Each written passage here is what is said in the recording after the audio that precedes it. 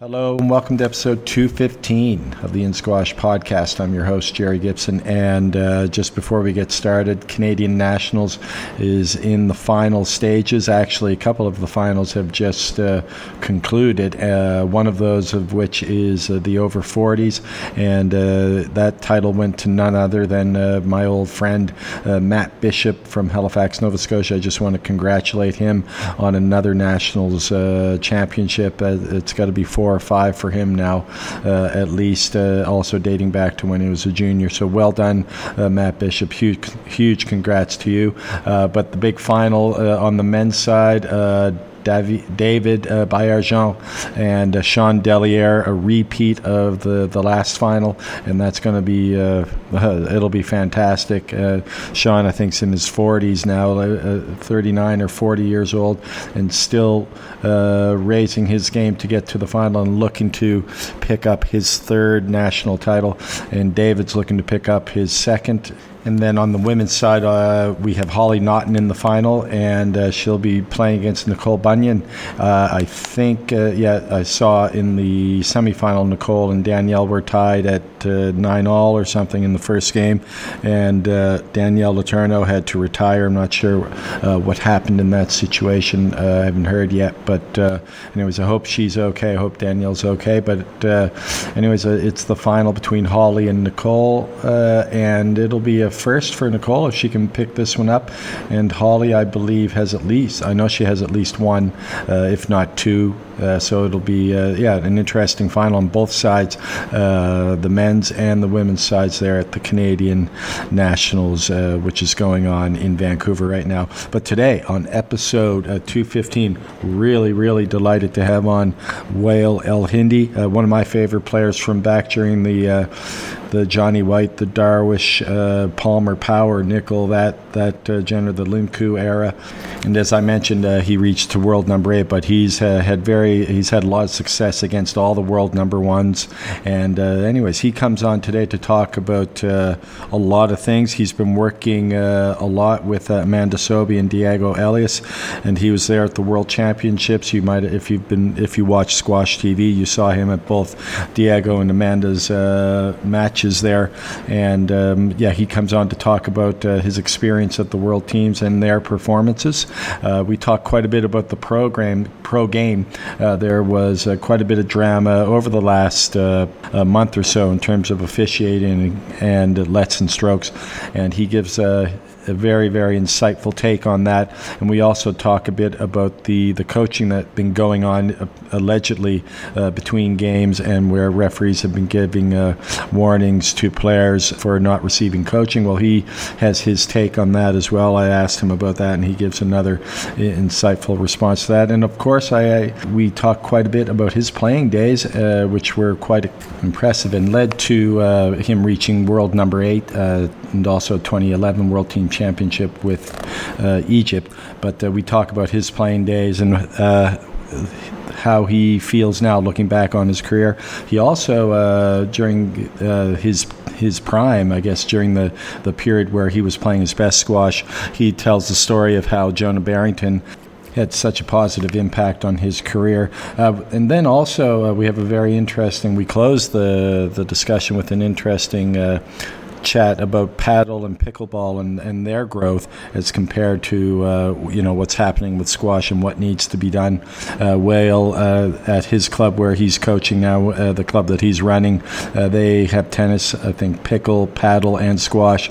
So I thought I'd get his insight on that, and what he has to say offers some real practical insight on what squash really needs to do in order to start growing the game again, what we can learn from sports like paddle and pickle, and Wael has first-hand knowledge on this, so we get to talking about that. Really enjoyed this chat with Wael El-Hindi. It was a fantastic moment for me again, because him being one of those players that I really followed quite a bit. He was always a contender, always a threat, and now he's in the coaching game and coaching the likes of Amanda Sobey and Diego Elias, and he brings all of that to the table here and much more on episode 215. Hi Gary, how are you? Hey, how are you? Thanks. How's everything? Everything's great, man. Everything's great. Good to see you. I saw you a little bit there at the World Championships on Squash TV. So as the coach to a few of the players there, you were right there, front and center. So how are things are you in Palm Beach right now, or? I am in Florida. It's quite close to Palm Beach. It's a town called Boynton Beach. Okay. It's about 15 minutes away from Palm Beach.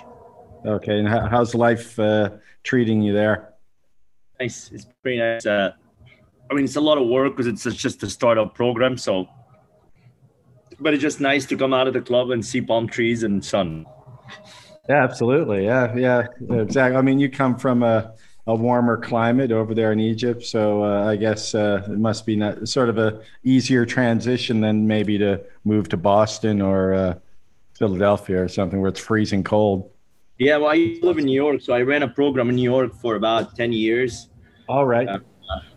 So yeah, that was pretty cold, but it's, the weather doesn't really bother as much as, we're busy all day anyways. It doesn't matter, but it's nice for my family. And I guess it's just good for an athlete's body, to be honest with you. Like the more there is heat on your body, I think the better it is to mobilize it, because sometimes during the winter, it's hard for you to get motivated and kind of go through that for a long period of time. It's good to have it for small, short phases because it toughens you up. The cold is pretty tough to train on, but I don't think for an athlete, especially for a fast sport like squash that demands a lot of mobility and change of direction, I think it's just it's better to be living in a warmer conditions, I would say.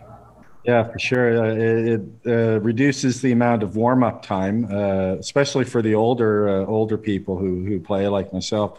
It just takes forever to get warmed up, and then by that time you're tired before you even play. I mean, the warm-up still has to be done. The warm-up is a warm-up, whether you're cold, whether you're warm. But I would just say it's the aftermath, because a lot of players, after they finish playing, they just, they get in the outside, they get in the car, they get, whatever the AC's on or whatever, they get out from the parking to the car. And if it's just cold, your body seizes up pretty hard. And then to activate that and go stretch again, you just need to kind of warm up again to stretch. You see what I'm saying? So it's kind of we build a lot of bad habits through the years. As athletes, we learn how to cheat very well. So sometimes it's when you finish a match or you finish something, you're always kind of like want to get going, but you don't see a lot of the players do a lot of the the cool down and taking care of their body after the match, specifically if they lose, and that's the one thing I really always try to be a lot more paying attention to with the athletes. I'm like, if you lose, it doesn't matter. You lost today, but you don't want to continue to lose your body too. So I lost the match. I don't want to lose the body, because your body's not gonna give up. It depends on the next match. You got to think about this. Next week there's another tournament. The week after there's another. If you play on Tuesday, even on a recreational side, if you play on Tuesday, you got to play on Thursday, because you can tell that there's so many times, even for the adult squash side, you're seeing that. People like you say yourself, for example, I'll say, let's play Gary and let's play on Tuesday. And then we play on Tuesday. And then we say, okay, I'll see you on Thursday. Then we'll play on Thursday morning too. Then on one night, you get a message saying, oh, Gary, I can't play. My body's hurting too much. You know what I mean? Yeah.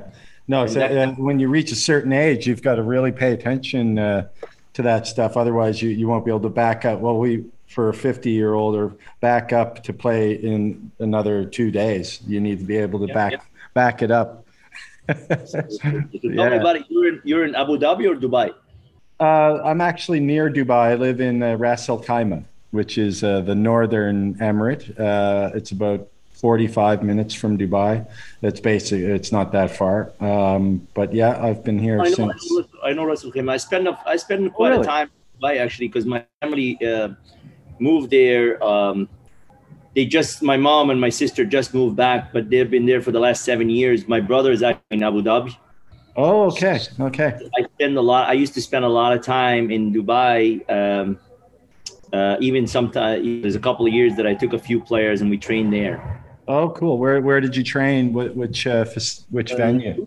Guy, Iraqi guy.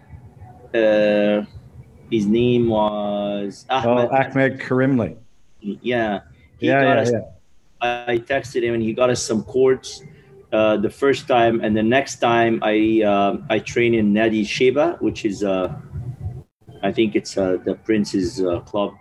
Yeah, yeah. It's a beautiful club, man. Yeah, yeah. There are a lot of there are a lot of great venues in Dubai. Some amazing venues there. But Yeah, no, yeah, there's quite a lot of players. It's just it's an untapped market for some reason. It's just it's a really unusual setting, Dubai. I mean, they have I played when I first came here. I played in the Premier. They called it the Premier League, and we got to play in all these venues. And a lot of good players from all over the world: Egypt, South Africa, Ireland, Australia, from everywhere. But now it just seems to have died off, and there's really no one around to organize anything. And I'm not really sure why, especially in a place like the UAE or Dubai and Abu Dhabi, where there are so many courts and a lot of very good players. There's some great coaches around. One from Egypt, actually, a young lady by the name of Anti, Kanzi. right? Yeah, she's around and she's doing really good work. And Adil Makul, who used to play on the tour, he's a great great coach. Him and his father. Yeah, he's a good guy. Yeah, you know him. Yeah.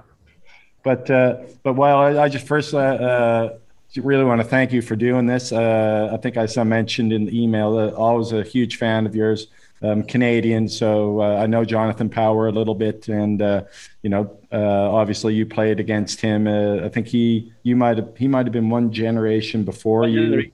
Yeah, I caught him in the end, but obviously I had to play with him and that whole era. Graham Riding and Jonathan.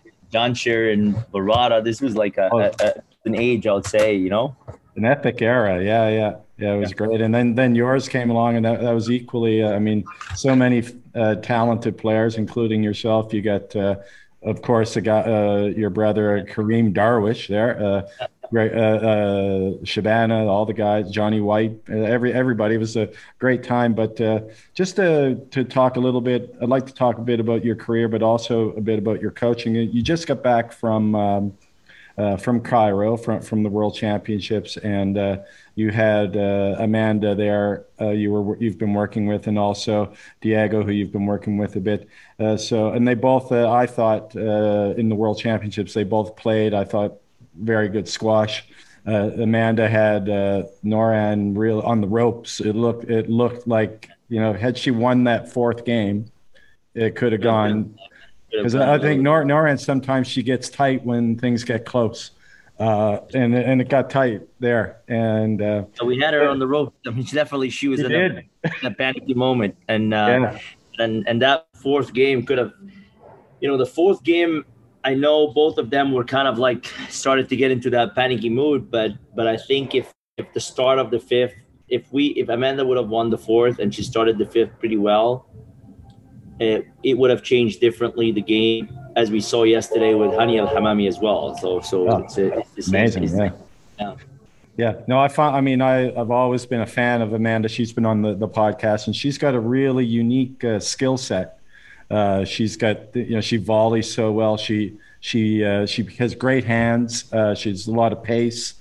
She's her movement's very deceptive. Doesn't look like she's that quick, but she gets around the court really well. So just wondering what your thoughts, what your takeaways from that match, or from, I guess, that event for her, and how's she, because she's right there, how can she maybe get to the highest level, I guess, because she's right there. So.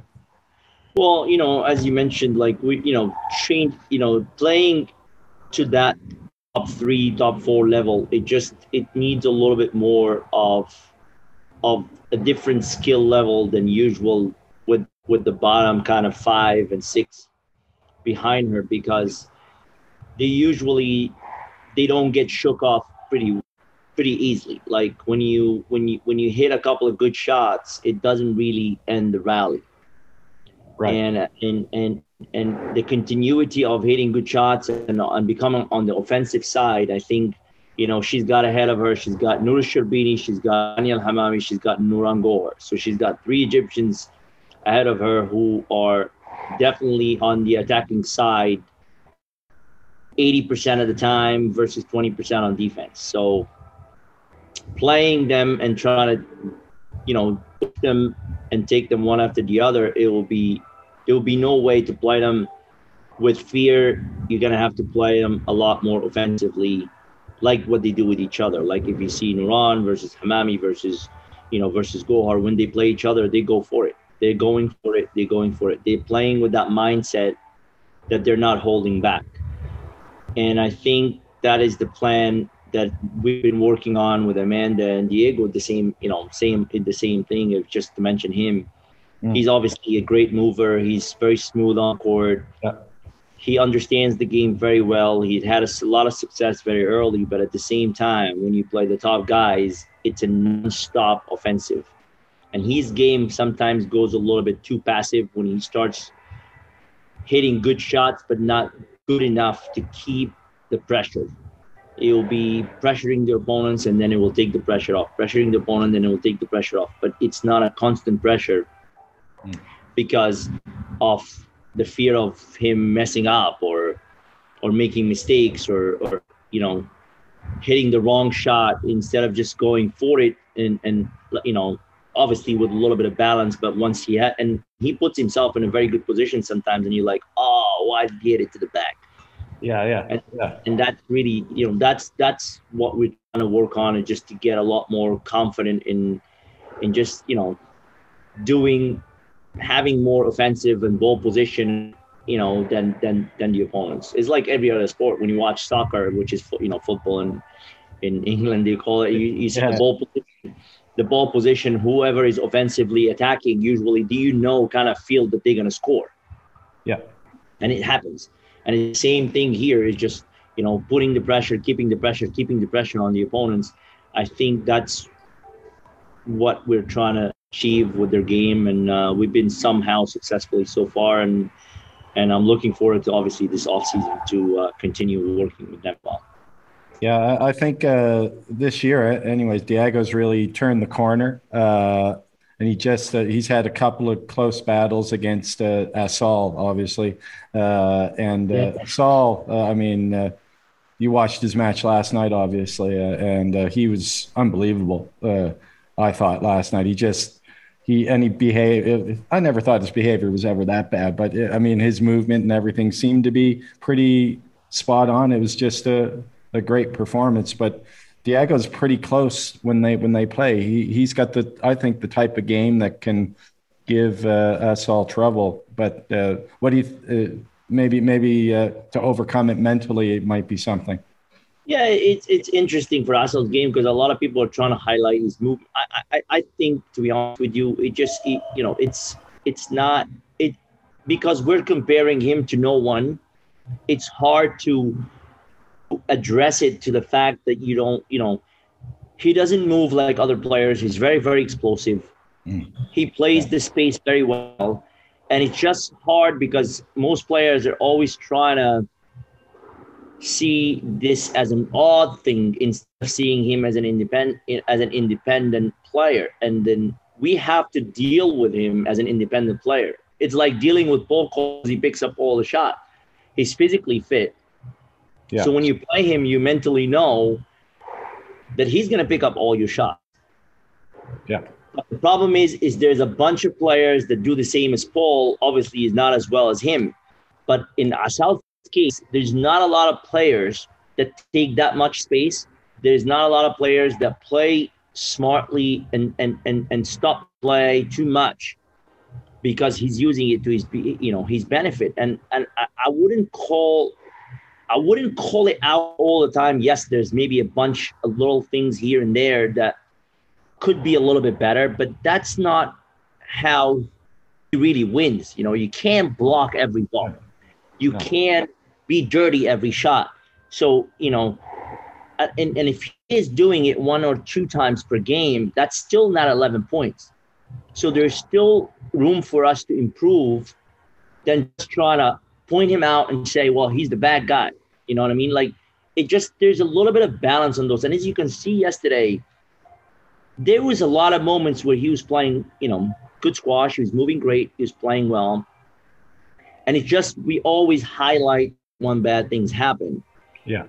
And we're very good at that as human beings. But the problem is, instead of saying, okay, well, what is he good at and how can we stop it? Right. And that's what I think the next phase for. And also think, he's still the youngest guy out there. Yeah. He hasn't got to the point where he's defending.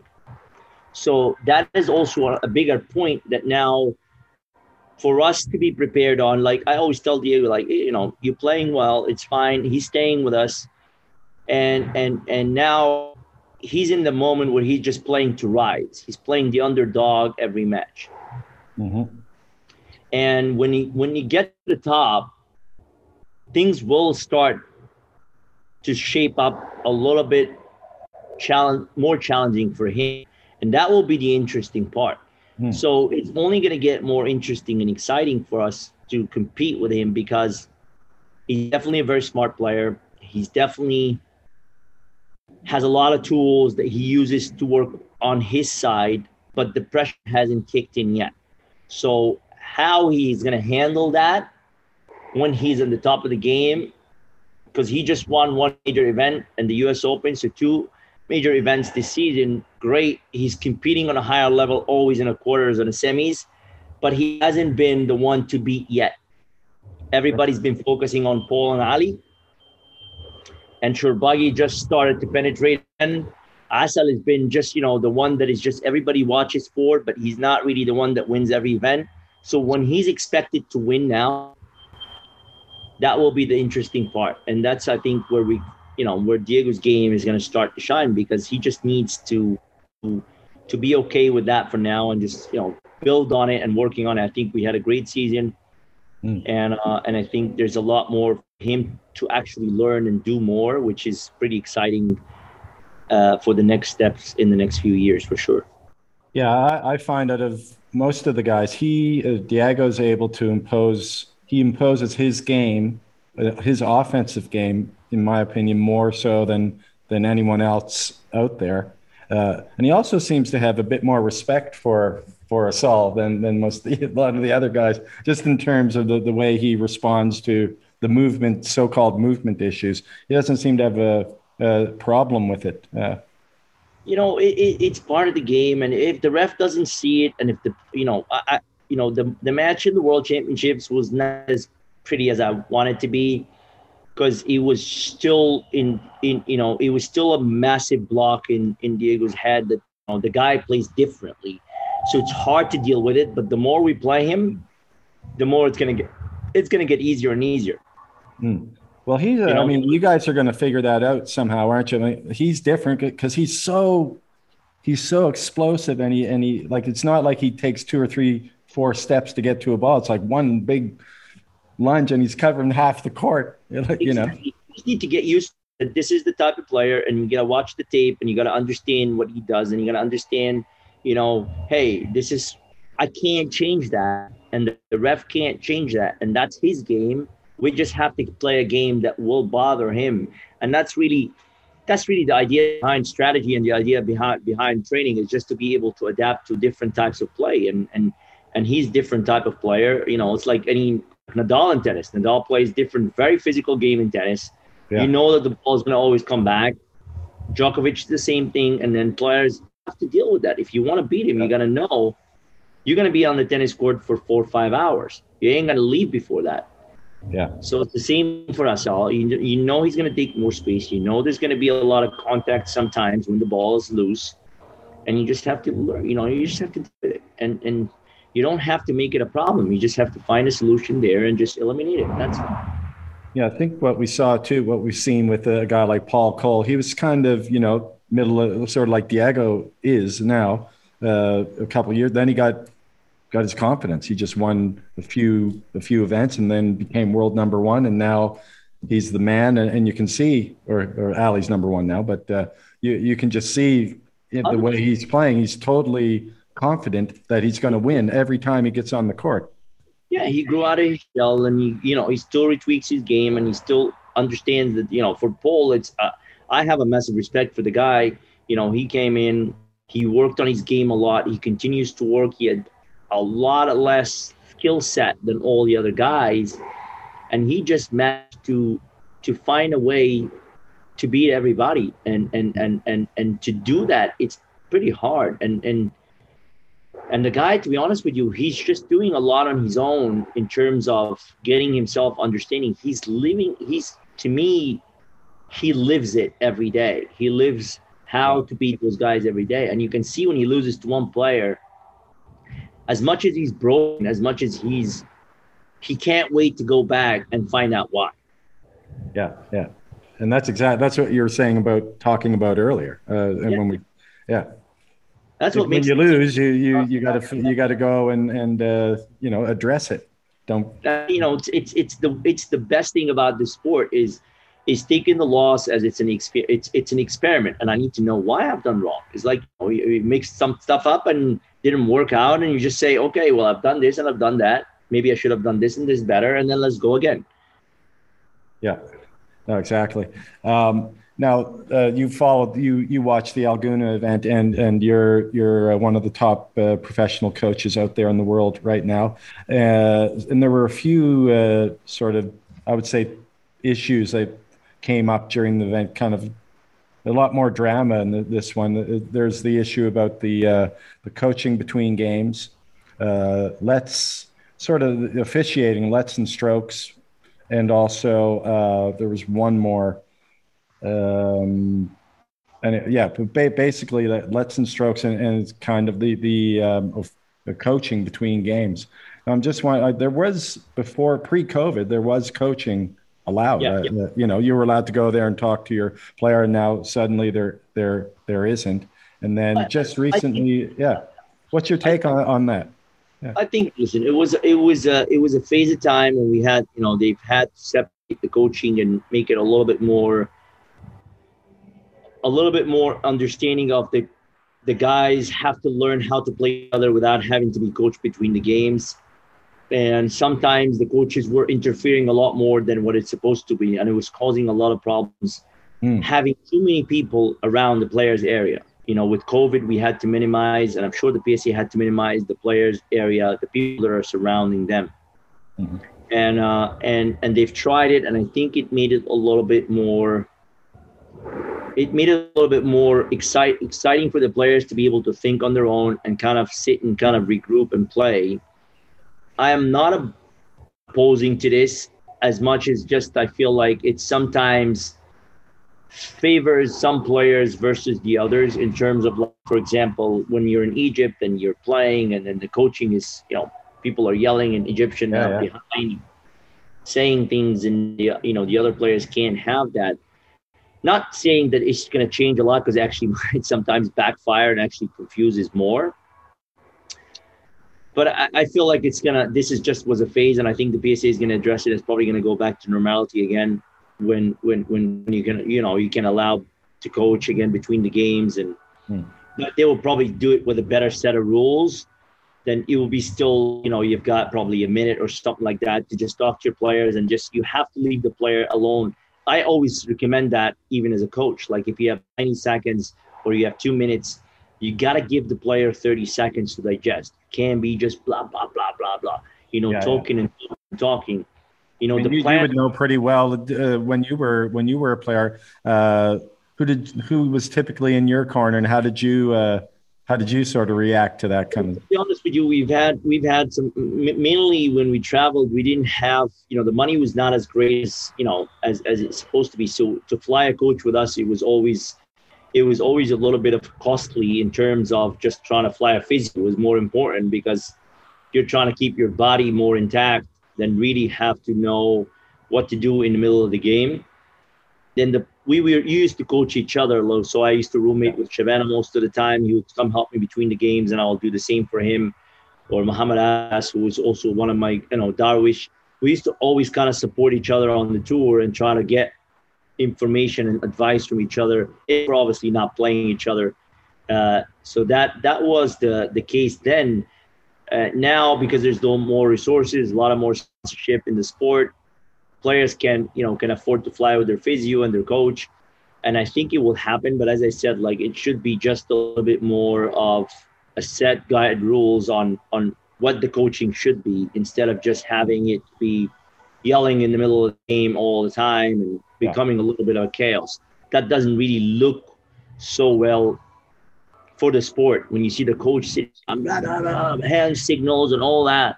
Yeah. I mean, that is, to me, it's just nothing but just not great for the sport. So just there's a guidelines. Hey, you can talk to your player for a minute out of the 2 minutes that they got, and just, nicely and professionally. And if you obviously exceed the rules, then that you would not be allowed to go on the court.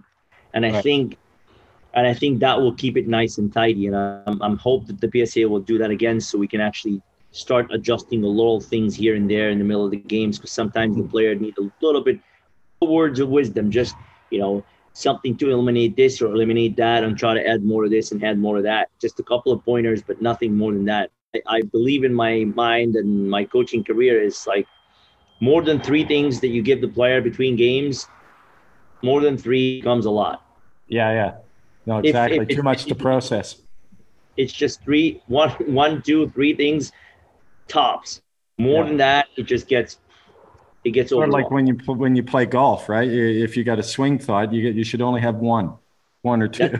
Yeah, it's really about 1 or 2 points, and it's not that complicated. But sometimes people make it too complicated. You're like, do this and do that, and don't do that, and don't do this and do this. And I see it sometimes in a lot of coaches that, sometimes they try to obviously help and do the best they can. They care a lot, but the emotional aspects gets in the middle of the business aspect, and then it becomes a lot more information that you actually need. And what about, have you ever been, I guess with this new phase where you're not allowed to coach, but have you ever been told not to coach in like from the gallery? No, I haven't tried. I've been biting with the law and biting with the rules of the PSA. I'm trying to keep it as professional as I can. Yeah. They're allowing us to coach the players on the days off and before the matches and after the matches, talk to them, which is great. And I think it's very helpful for sure. That a good transition. And I think once they let it in, as I said, I'm sure they're gonna again allow the coach again, but they will probably set a few. I'm pretty sure they're gonna set a few exact rules on how to coach, and I think it's gonna help a lot from our end as well. So that's the phase that I'm looking for the next season, and see if I can hopefully get a little bit more involved. Which is I think it will just probably change a little bit of the confidence of the player between the games. Yeah, definitely. A guy that trusts. The players obviously trust you, and a little bit of comfort, and give them make them rest assured that things are going to go okay for them. Yeah. And the second point you're thinking about the referees. Yeah. I mean, to be honest with you, it is a very hard job to be a ref. Yeah. I wouldn't want to. Like, it is, every player thinks they're right. Yeah. And the problem is the game is getting so physically demanding right now. Players are so physically fit that they can pick every. The problem is the judgment. Sometimes what I would say, the judgment of the referees gets a little cloudy based on their emotional stress. And it's a very stressful job to be on an umpire of a 2-player playing on one box. You see, in tennis, you got 2 of them away from each other. Yeah. Only watching the ball. Squash, you're watching the ball, you're watching the body position, you're watching the movement. So the ref has to be so engaged that it's very, very hard. And sometimes I believe that because of the referees reffing so many matches and getting pre-stretched, they start to have different ideas of how it's like different ideas of how to ref. Obviously, I know there's a shortage of referees, but I'm saying that the player plays 1 match a day, but the ref sometimes ref 3 matches a day. Yeah. To me, it is equal stressful for the ref, but obviously not on the physical side, but on the mental side, the ref is almost playing. Yeah. Yeah. You're Absolutely. engaged in the match mentally. And because you're engaged into it mentally, sometimes when the player starts to get emotionally interfered, you become the mediator. Yeah. So that takes a lot out of you and becomes a lot more, it clouds the judgment of the referee a little bit unintentionally. So that's when we see the decision starts to collapse between a match, between a decision. Like you sometimes see the same ball, but then the decision is a let, and then suddenly it's a no let, or suddenly it's a let, and now this one is a stroke. It almost looks identical to us, but we're watching from the outside. We're not really engaged into the match. Right. Right. Yeah. And I see myself sometimes doing that. Like every ball my player is playing, I almost want a decision to go my way. Yeah. Yeah. You know, I believe my eyes see it that way, but that might not be the truth. And sometimes when the replays happen, is like you see it, you're like, I'm actually might be wrong. So the ref is just in a position where they can't be. I mean, now it puts him in a nicer position because they can say a video referee and they can take the pressure off. They're pressured on and give it to someone else. Yeah. But I feel like from a ref standpoint, they can't just do it every point. Then might as well, they can basically not reffing at all. So they're sitting on a hot seat all the time, and it's so much easier for us to just sit and judge and say, well, they did this, they did this, they did that, they did this. I just think it's something that the players should understand, and something that the players should respect a lot more. And if I was in charge of that, I would be having a meeting between the players and the referees and try to have them all in one room to understand the ref is not your enemy. You're not the referee's enemy. We're all trying to work together. You have your judgment. They have theirs. And let's have the rules where everybody's got to respect each other's opinion, whether you think you're right, whether you don't. But that's what we have right now. And if we don't work together, we're going to make the sport look like these guys don't look. The worst thing you can do is look at an adult and try to make them feel like they're doing a bad job. Yeah. You know what I mean? Like it's hard. If you're reffing my match, Gary, I have the power as a player to make you look bad, and you have the power to overpower me and get revenge with me and try to give me way more bad decisions. So if you and I are working against each other, we can really hurt each other, because I can hurt your ego and you can hurt my career. Yeah, I thought the lady who was officiating the Shorbagy Cole match, and I forget her name, but full respect to her. She did a great job just handling the way that all unfolded. She didn't sort of go, she didn't lose her temper. She was very patient and just, did what she had to do, basically. Yeah, and she tried to get. I understand from Shorbagy's perspective. Obviously, he was frustrated with the call. I think he put her in a position of challenge and wanted her to feel uncomfortable. Yeah. And when you put a ref to that point, that's the point of no return. So the ref is a human being. And when you push me to the button, to the point where I feel like you're not backing off, I'm going to use my set of rules to make you back off. Yeah. It's like being stopped by a cop. You can cooperate with the cop, or you can act tough, and you're going to end up in handcuffs and go to jail. Right. And we can have the same situation with the same exact problem, and one of them could end up with a warning, and the other one could end up with you being in jail. Right. It depends how you react to it, right? So again, it goes to a point where just the players needs to understand this is a very tough job. The ref has the ref doesn't get on a plane, go into a tournament saying, I can't wait to hurt someone's career. You know what I mean? Yeah. They don't do that. Just going in there, they're trying to do their job. They're trying to have a good time. They're trying to see a different country. They're trying to make it a good experience. The players needs to understand that. And I know we disagree sometimes on a lot of things, but the best thing to do is we all work together and understand that everybody's trying to do the best of the job they can. And that's your judgment, not mine.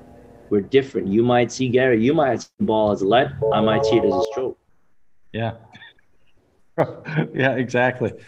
You must agree though, back during your era, the JP era and in your era, I think the officiating's made quite a few improvements just in terms of what a stroke is and what a lead is and playing the ball. I mean, back in your day, a guy could be like 2 feet off of the ball and you put your racket up and you're probably thinking, I'm going to get a stroke here, right? Yeah, it was definitely different. And I think the only differentiation that we did is we didn't have that many events. So, being a good ref, it helps a lot if you played. If you played the game, it helps a lot. Some of these referees have not played the game, or maybe they play on a recreational side. So it's a different story when you don't play and you start to ref with a span of months in the middle. You literally forget the rules between the 2 months because you need a refresher all the time. Yeah. See, the referees right now, it's a lot more high quality refs because there's so many competitions back to back that they're actually practicing on the road, and it will only get better and better with more tournaments. Mm-hmm. The refs are trying to get familiar with the game, trying to get familiar with the movement, but we have to give them a little bit of a break because the guys are just want them to know, like, if you're going to give me a stroke in the last tournament in the quarterfinal on this ball, you have to give me a stroke for this tournament when I needed it. Dude, it doesn't work that way. Like, you have to understand the referee's practicing. You don't know. Maybe he gave you a stroke and then he went in and reviewed the tape and understood that the stroke was wrong. So they're correcting it. Don't just compare it to the last match because, yes, in 2019, you gave me this a stroke. So now it has to be a stroke. You got to give also the ref is improving. You're improving your game. The ref is improving their game. So it doesn't matter if they make the call, whether it's not your favor or not. Again, they're doing their work. You're doing yours. Yeah. So, but definitely the referees have got a lot better. They've reviewed a lot of tape. They've got the reviews right now. They can double check. We never had that when we played.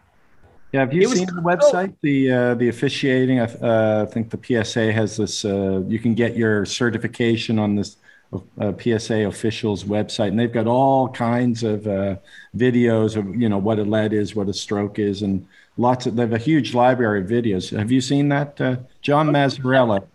I haven't seen it, but John ref me when I was playing, and I'm telling you, he's a much better ref right now than he was. He's practiced a lot. In my days, it was cutthroat. It was like, if you're bad in one match, forget it. It's like you're an inmate for the rest of the tournaments. It was so hard for them to change your guy. If you're the bad guy, you're the bad guy. No matter what you've done, you had no second chances. Now, I feel like the players are really working with the referees are working so hard to improve themselves. Mm-hmm. They're not holding grudges. They're moving on. Yes, there's a couple of warnings and a couple of players, and I know there's a couple, but they're still making it happen. And I know Lee Drew, I think he's the one responsible for the referees in tournaments sometimes, and with John Mazzarella and a couple of other guys that have been there for a while, but they're doing a good job, man. It's a hard job to do. I think they are too. I mean the changes that they've made, and getting players to play the ball and to not fishing for strokes. All that stuff has really improved a lot. Again, if you calculate the amount of good calls they make versus the amount of bad calls they make, the percentage of good calls are really up there. Yeah. So we only highlight on the bad call, forgetting that it's always the case. Players will argue that all day and tell you, but he gave me that at 9-0 at the point. Well, when you're at 4-3, he gave you a couple of points too. You know what I mean? Those don't exist because you obviously you forgot about those. You only remember the one you lose with, And I always tell my players, if you're going to wait for a call to make you win the game, you don't deserve to win the game. Absolutely. Yeah. Now, Whale, I know you've been great with your time, and I don't want to spend so much time. I also want to talk about your playing career, if you don't mind. I mean, you got to world number 8. You won the U.S. Open, big win there. You won the World Team Championship as a member of Egypt back before the craziness of Egypt dominating. So, I mean, that was kind of the beginning of that, I think, maybe. But, looking back at all of that, what would you say was the highlight or some of the highlights of your career? That's what I would identify. But how about you? The one thing I really know that if I would go back in time, I think I would have expected a little bit more from myself, I would say. And that's why I'm pushing so hard on the coaching side to try to be the best I can be. Because I never had the guidance that the players would have right now in terms of coaching, in terms of in terms of supporter, in terms of sponsors. We never had someone to guide us and say, maybe you should do that. Maybe you should do this. And the one thing that I really appreciate about it is, when I got to whatever I got to in the world, it was almost it's almost an effort of just trying to figure things out in life and trying to figure out what works for you in terms of a formula, in terms of training. Definitely, it was a lot of more competitiveness at that time with a lot of great players at this era. Yeah. And at that time, anyone in the top 10 could win, right? It was like, it was crazy. The squash level was pretty high. We weren't as physical as now these guys, but we were a lot more squash driven, shot selection driven than now, for sure. The game was a little slower than now. It's too much now was passing. Now it's actually curving back down to where it was. Because at some point it turns into too much physicality that the players the quality of the squash was not great. Right. Everybody was whacking the ball. It was too much fast pace. And now people start to chip the ball again, to lift again. You can see a lot of more drive, soft balls. Yeah. So now it's going back again to people trying to improve their skill, which I like to see a lot. And it makes me more happy and interesting. I like those backhand rallies up and down. There's nothing better to watch if you're a squash enthusiast. Yeah. Exactly. And so, as I said, from my days, I was only happy that I just try to compete with these, obviously great players and try to push them and try to beat them sometimes and try to, penetrate my way through it. And we were just setting up the road for what's happening right now. And it's just. I would have liked to be a lot more consistently up in the top 4 because I've beaten most of them, not all of them. And I just have liked a little bit more consistency from myself in terms of pushing myself to try to work hard for the whole year round. I was always the type of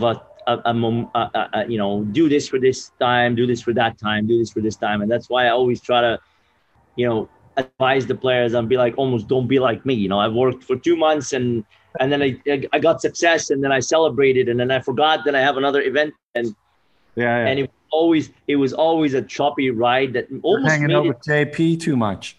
Yeah, it almost made it like it's you punish yourself to work again to get better. Yeah, and it is very hard to become bland and just doing the same thing every day. And I call this now, obviously running a business and coaching is discipline, right? Is waking up every day, the same thing and be okay with that. And a lot of players lack discipline and it's so much easier as an athlete, especially when you do well, to continue to wake up and saying, okay, what am I going to do now? Like imagine a guy like Asal winning yesterday, all these emotions, all the family, all the people, all friends, a girlfriend, if you're obviously European and you're from North America and you have a girl or you're single and you're going out partying and you're like trying to celebrate. And then you have to wake up the next day and say, okay, I've got another event in 2 weeks. Let me prepare. It's the hardest thing to do. And a lot of people don't think about it because everybody's like, oh, you played great. You won the tournament. you don't, as a player, you don't feel the same because you feel great with every high emotions and high, reward. It comes low disappointment because you wake up the next day, you're like, oh shit, oh, I got another one in 2 weeks. My body's banged up. I'm gonna get a physio treatment, and then I gotta get my head ready again because now these guys want a piece of me. That's the hardest part, and I failed to do this for a long time during my career. That's why I should have expected a lot more from myself instead of just trying to be a lot more disciplined and consistent on the amount of time of work that I have to do after a good result or after a loss or after this, and just to try to come back and work again and work again and work again. I thought in my days that this was not fun, and it wasn't, but I wouldn't accept it. I wanted to have the best of both worlds. So I am very lucky and fortunate to be able to have fun and play a high level at the same time. Yeah. But now I understand it because I'm running a new program, I'm running a club, and I'm running a business, and I'm coaching a lot of players, and I know that now this is the hardest thing. So I'm trying to always tell myself, hey, you can always make it up to yourself in the next era, But if I would go back on time, I would definitely stories to tell your students or tell your friends. If I go back on time, I'll definitely change a lot in my game and my mindset as well. So, well, you're the forefather of what we see today. I mean, you weren't the prototypical squash player of your generation. You played more of an offense, like a real offensive sort of shot maker type game, more so than even the guys who were shot makers that you were playing. Yeah, it just, as I said to you, like that's the whole thing about how your brain works. And I feel like when you try to work less physically, you're trying to work more with your brain. And now I think the game is getting to where I'm very, very interested in, because when the game was super fast and it's hard to push the player all the time and just hit and run, it wasn't fun enough. And now it's kind of tempering down again, where the player is like saying, okay, because the amount of events we can play, we can't do that all the time. We can't just run around like headless chicken, hitting the ball and waiting for the other guy to make a mistake. We got to have to play some shots. And it gets me super interested in this, because this is when the strategic part comes in, and the tactical issue comes, the tactical matches. I can't watch squash the same people. Like a lot of people watch the game. When I watch it live, I'm always kind of, mind is boggled because I'm always watching little details. I'm always break it down into like milliseconds. So it's kind of like, it's hard for my brain to watch it because I'm watching from a strategic standpoint and a movement standpoint. So it makes it a lot harder. I'm almost like dissectify the game, every game. So I'm seeing it way slower than everybody. That is, sometimes I just need some time to actually watch one match. So it takes me a few hours to break down one match at a time. Yeah. Yeah. So now, which is very good now. Yeah. But just in terms of your career, you've, like you said, you've beaten all the top players in the world. You won the U.S. Open, but one guy, and maybe I'm wrong here, but world number one that you had a lot of success was with your countryman Kareem Darwish. I mean, you seem to get the better of him, especially when you were in your playing well several times in succession. So. I mean, Kareem was an absolute legend, had such a great style, such a great approach to the game, had, just about every shot imaginable. But what was it about playing him that enabled you to have such more success maybe than most other players? Well, I think, the thing that helped me a lot with Darwish. Darwish was a very good practice player, and I've always practiced with him. He practices as the same intensity as every match he plays. The guy was I would say the world champion and the world number one in practice by far. Wow. No one practices better than this guy. Very professional, very, very invested in every practice session. So I was lucky because when I practiced with him, I got comfortable playing his game. You don't want to practice with me too long, because if you practice with me too long, if I lose to you once, the next time, I assure you that it will be very, very hard for you to beat me, because I process things a lot faster when it's not happening my way. So I was just lucky to process his game in a way where it became natural to me to play him. It wasn't unnaturally. There's some players you can see that they match well with each other. I just want that. I mean, you said something really interesting there. The way when you lose, you process the game differently, and you're able to take something out of that. I mean, that's gold right there. Is that something like maybe you would be able to pass on to a guy like Diego? He seems to. I mean, we all know how talented he is, but sometimes he gets a bit down on himself. Is that something that you can try to transfer to him? Sure.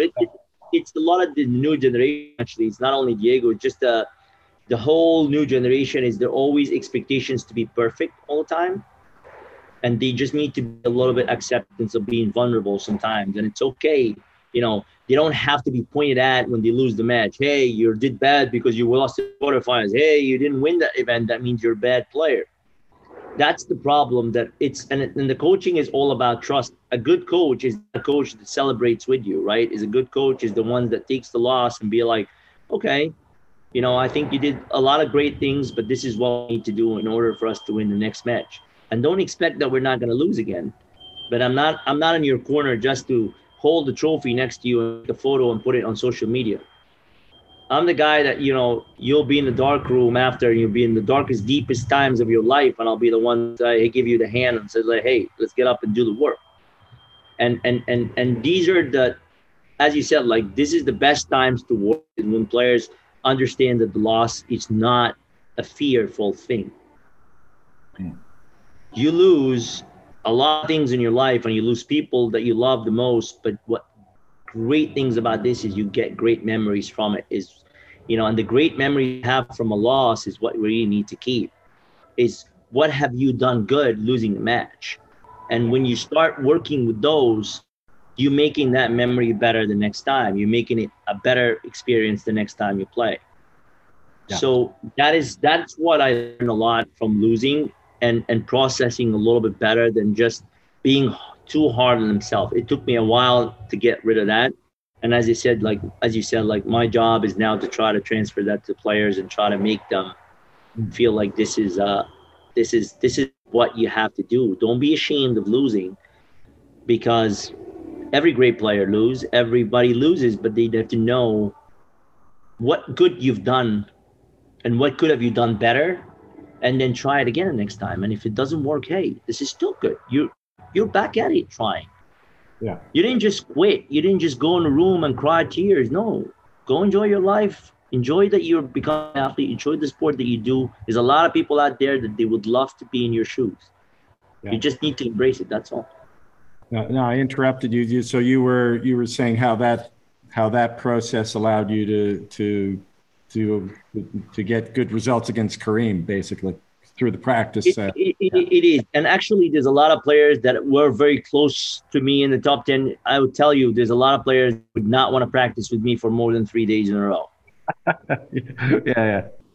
Because, the fourth day, there's a big chance I'm taking that one. Yeah. So it just the resilience and it's like the guys, they keep knocking out and they keep standing up. They keep knocking out and they keep standing up. The one thing I probably learned from my family and my dad and my mom is just, no matter how hard you get beat, you gotta just, you gotta get up and do it. You gotta get up and do it. Don't just stay on the ground. And that's really the whole thing about life is like, we got beat up in everything we do in our life every day. You just have to get up and go again. I mean, I'm sure you've got difficulties in your job, and I'm sure you got difficulties. You wake up sometimes and you feel like, I really don't want to go, you know? No, a really close friend, like a mentor of mine once told me, and I forget what it was I brought to him, but he just said, Jerry, stop feeling sorry for yourself, Yeah, exactly. If you just start feeling sorry for yourself, it's not going to do anything but just push you back. So you just, as a matter of fact, you're a fighter, I'm a fighter. Everybody's a fighter by nature. We're all fighters. Yeah. Then also, Whale, in 2007 and 8, you credit working with the the legend, Jonah Barrington, for having brought you to new heights in the game.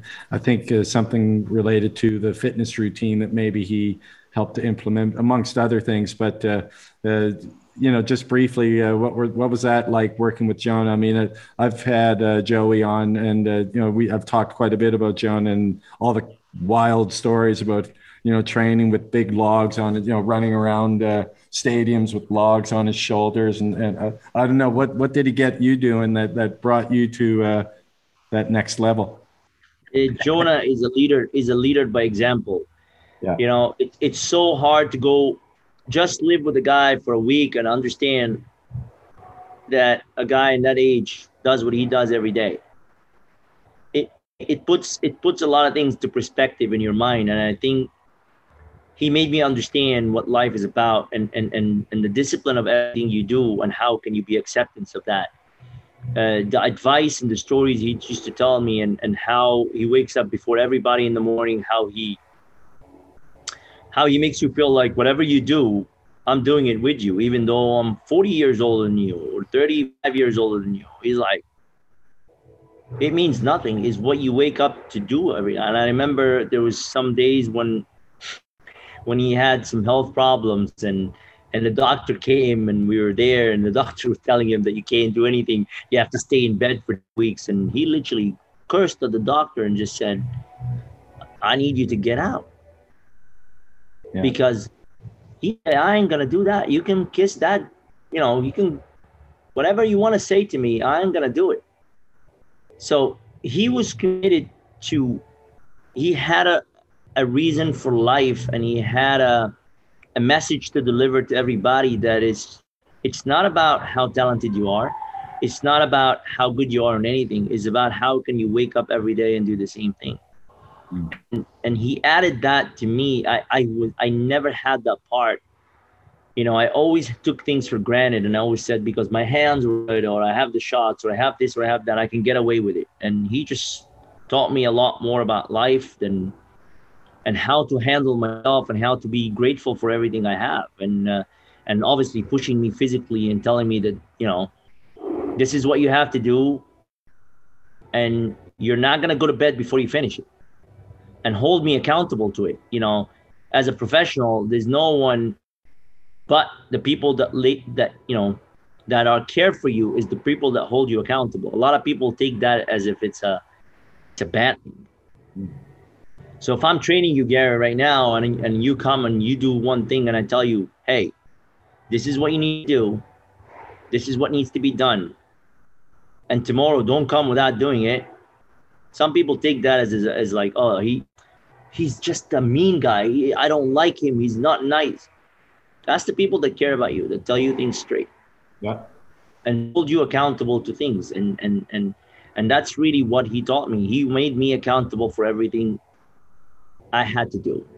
And I'm grateful for life for him. He changed me not as only as a squash player, but changed me as a man. So that's amazing. Yeah. I mean, I can just imagine how you must, the experience of having spent that time with him and learning that. I mean, those are life lessons, aren't they? It just defines who you are. And it's just really more, squash is a game of life. You sometimes can almost see the personality of a player on court. And almost if they're rational, if they're like, heated people, or if they're like calm, or if they're like too calm, or if they're not competitive, you can almost tell that the way they play. And one of the people that will be like giving you straight, like, hey, I don't care what you're like. If you want to get better, this is what you have to do. And this is what you have to do. You have to change yourself. And it's not very easy for a person to change themselves when they think they're right. Every one of us go to bed at night thinking that they're right. So you got to have someone in your life as a mentor to tell you, as your mentor told you, hey, don't feel sorry for yourself. A lot of people would not have the guts to say that because they feel that you're going to maybe reject them, or maybe you're not going to be friends, or you're going to get upset. But let me tell you, Jonah is one of the guys in your life is if you meet him and you don't walk straight, he'll tell you you're not walking straight.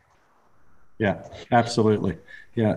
Well, just one more thing. I've got you here, and you have your club in Florida, and it's a squash club, but it also has tennis courts, paddle, pickleball. I think is that right? Paddle and pickleball. And one of the podcast topics I've had on recently is just sort of about growing the game and sort of how we're all amazed at the growth of sports like pickle and paddle. So, having, there, you see it firsthand. You've got all of these racket sports under one roof. I'm just wondering from your perspective, how do you see things in terms of the growth of squash as compared to pickle and paddle? That would take hours to talk about, but I just think, again, it's about being accessible and making it easier to play. A lot of people, when they describe squash, we always post the professionals playing. And I think it's part of the problem that we're having is we're not really exposing the regular play a lot to people and the professional play.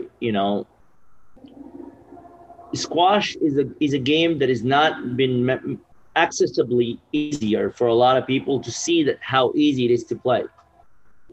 And when we show it, we show the hardest level of it. So how can we make this work and make it more accessible when you feel like it's impossible to do it? I've had people that have just come through the door to try it, and since they try it, they never stopped. Yeah. You got to have the accessibility to do so. A lot of people do not make that accessible enough because of trying to make it into a club or a private community or somewhere in terms of it's makes it almost an investment before trying it. So people are always worried about investing in a sport before trying it instead of trying it after and then you invest. So that is the thing that we're trying to do here in Florida. We're trying to, and in our club here, we're trying to do it where people can just experiment the sport. You don't have to commit to nothing. You just have to come try it. And if you like it, you can join. If you don't like it, you don't need to join. And you can have to, you get better at it so quick, but you gotta have to let people take a racket and go try first.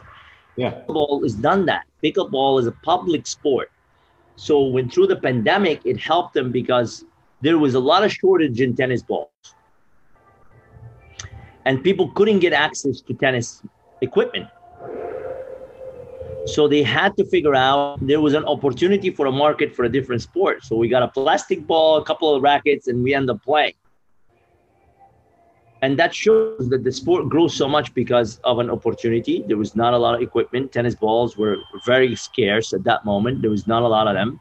So people start to figure out, well, I'm a tennis player and I can't get a tennis court and I can't play tennis because I can't get tennis balls. And they started playing pickleball. And it turns out to be a fun game, and it just took off. And it's the same thing. If squash needs to do the same thing, it just needs to be accessible more for people to play it and try it before they invest in it. We always, and we have to televise some of the recreational play. We have to actually start promoting that a little bit more instead of promoting Ali Farag playing poco. I mean, for somebody that never tried the game, they look at this, they're like, dude, that's going to stop my heart. Yeah, absolutely. Yeah, they did have it. What was it on Netflix? The program, The Queen's Gambit. Did you see that? Mm-hmm. Yeah, the two girls were playing squash, and I think a lot of girls or a lot of people were like, "Oh yeah, squash," stuff like that, and they just made it look fun. We just needed to make it look fun instead of making it look super hard and challenging. Yeah. You know what I mean? Like it's so hard when you show two people just picking up a 40-minute game, getting every ball back, you thinking this is the level you need to play. So you're like, oh my God, my heart is gonna stop. And a lot of people actually tend to use that sometime at terminology when they play squash. They promote, yeah, especially in the US. Sometimes the squash is pretty hard. It's a very hard sport. No, it's not. Yeah, that's the stereotype, isn't it? Squash is, it's very hard. It's tricky. Hard. It's actually a very easy sport to learn, and I'm witnessing this every day because I started a startup program, and I know a player that never touched the racket for a year worth of work. How can they get from nothing to something? And I'm one of them. I started when I was 13 years old. Right. Yeah, that's old for it's really an easy sport. You just have a good, dedicated person that accepts you as it is and actually open the door for you and say, here's some rackets, come and play. Yeah. That's all we need. And I think if we do this in what we're trying to do right now, more people are now trying to do it. So I think if they do that, it will be squash will grow a lot more than pickleball, but we just need accessibility, as you said. Just keep it going. Keep up the good fight, Will. Really, really appreciate your time. We've well over an hour here, and I know the podcast, the listeners will enjoy this one. All the best with Diego, with Amanda, with your players, and at your club, and to you and your family as well. Thank you so much, Gary. Same to you. And it was a pleasure. It was a pleasure being on this podcast with you as well. Well, wasn't that amazing? Wael El-Hindi, he showed up huge today. I really want to thank him for his time. We chatted for a little over an hour there, and we covered all sorts of ground. The stuff on pickle and paddle there at the end was fascinating, and it comes, again, from firsthand knowledge. Wael's managing a club with both pickle, paddle, tennis, with all of those sports, obviously including squash, and also want to wish him all the best with his, working with Amanda and Diego, both of whom, as we all know, are extreme talents and made some big steps there in the World Championships. Came up a little bit short, but I think we're going to see more positive progress from them going forward. So really appreciate Wael. Thanks to him for his time today on the podcast, and thanks everybody for listening. I'm going to keep this short but sweet. We've got some, hopefully, really good ones coming up over the next couple of weeks. Again, as I like to say, I don't want to spill the beans just yet, just in case things don't things don't come together. But yes, I'm hoping for a couple of really, really great episodes upcoming in the next couple of weeks. So stay tuned for those. All the best to all of you. Good luck with your squash, and we'll be talking to you very soon. Goodbye now.